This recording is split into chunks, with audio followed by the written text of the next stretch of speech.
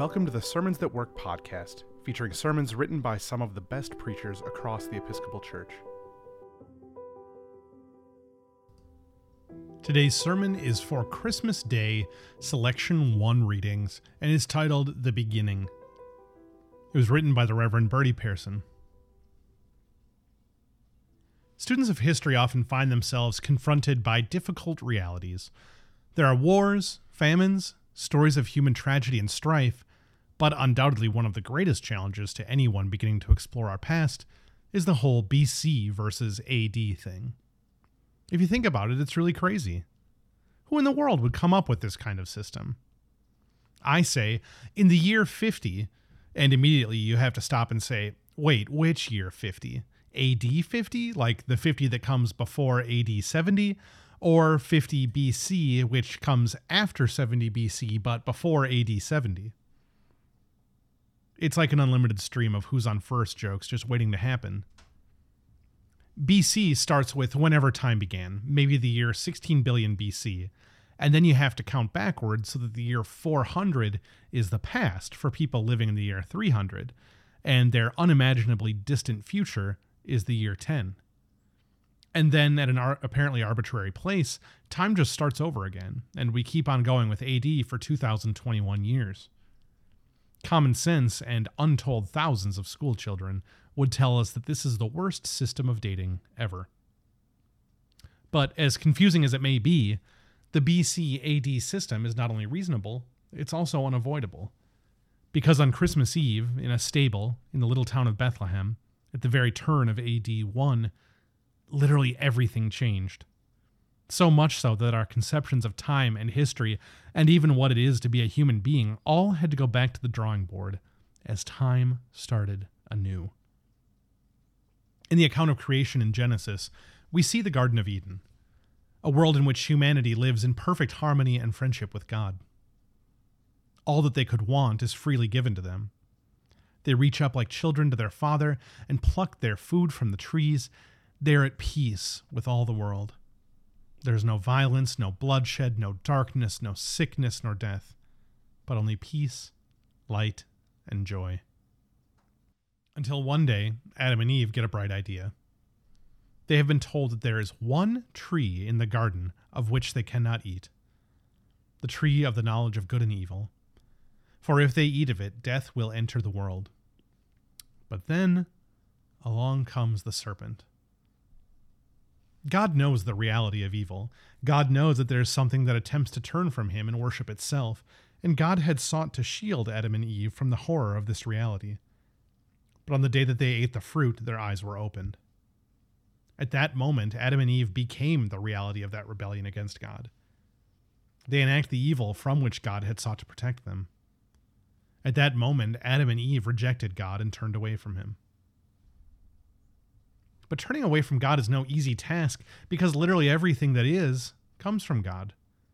Everything that is created by God, sustained by God. The whole creation is held together from millisecond to millisecond by God's goodness and love. So when you try to turn away from God, there's literally no place to go where he is not. There's nothing that is not a sign of his love, of his presence. And so you literally have to turn to that which does not exist. To nothingness, to darkness, to death.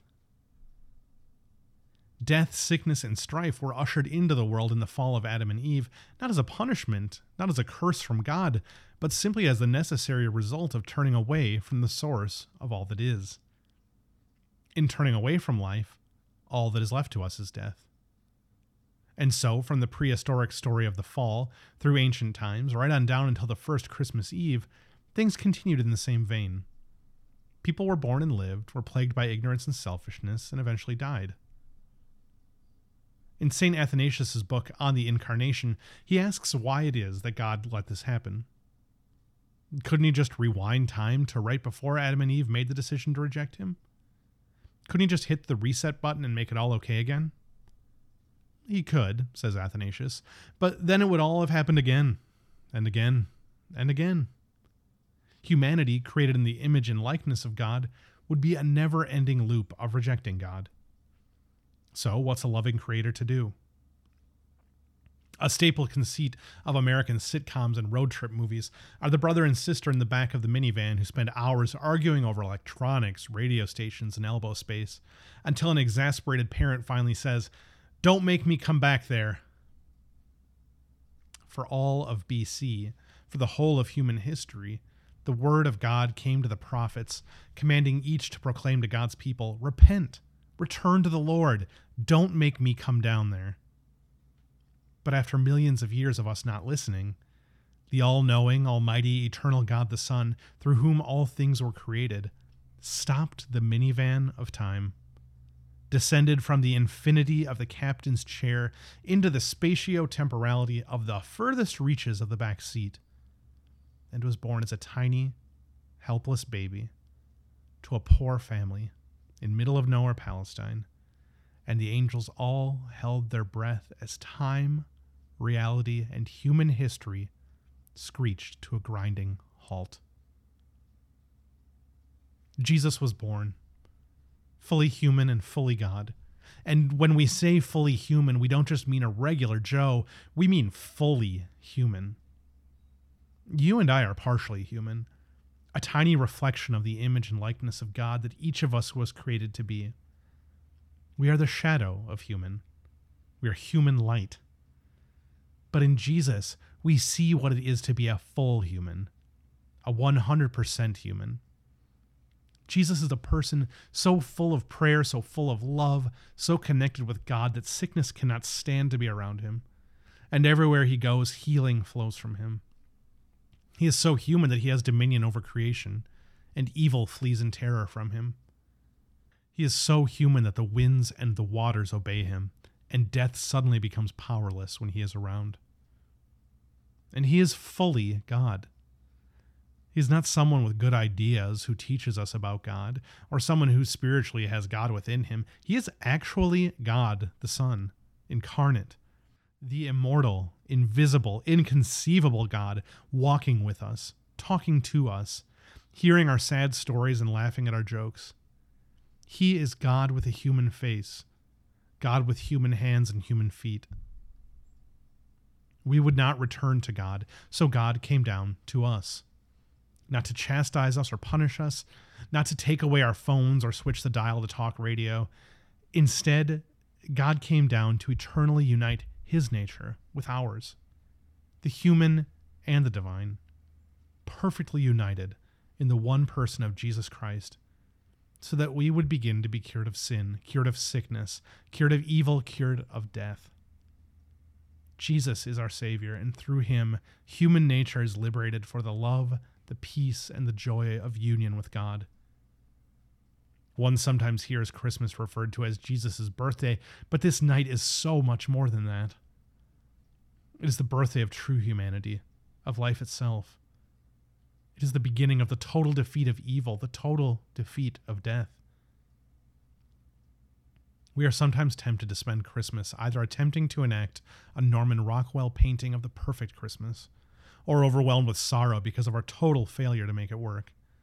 But I am here tonight to tell you, Christmas is not a holiday about food, family, and friends. That was Thanksgiving. Christmas is not a celebration of consumerism and shopping. That's basically every day. Christmas is not a day to salute the flag or plant a tree or bake a ham or watch the game. Christmas is the most monumental, catastrophic, astonishing, bizarre event in the whole history of time. For on this night God became human, that humankind might be forever united with God. Let all earth keep silence before this sacred mystery, and let all of us stand in awe, with the angels and shepherds, before the astonishing love revealed in this baby Jesus, our Lord and our God.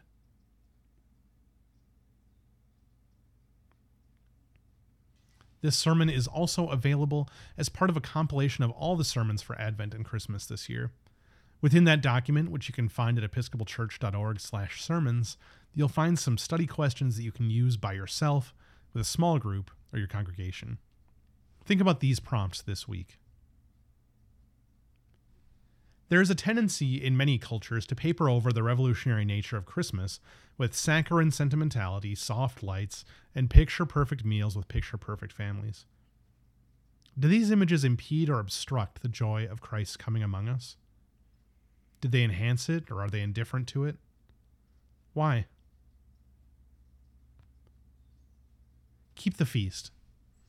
Christmas, as Father Pearson writes, the most monumental, catastrophic, astonishing, bizarre event in the whole history of time, begins today. It does not end tonight, nor tomorrow night, nor the night after. Until January 6th, try to keep the incarnation at the front of your mind. If it's true that Jesus is fully God and fully human, and we believe it is, what impact must that have on your life?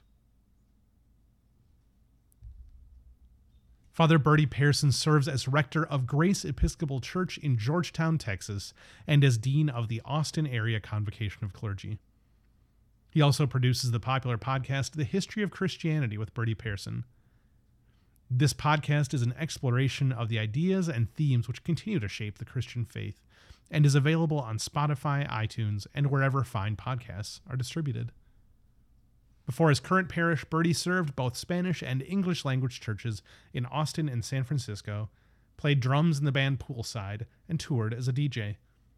He now lives a much more sedate life with his wife, Dr. Rahel Pearson, their 2 children, a small roomful of dusty records, and a very good-hearted Australian shepherd named Ida. Sermons That Work is an offering of the Episcopal Church's Office of Communication. For more free resources, including sermons, Bible studies, bulletin inserts, and more, visit episcopalchurch.org/sermons. We would love it if you'd rate, review, and subscribe to our podcast on your favorite podcasting platform. And while you're at it, share it with a friend.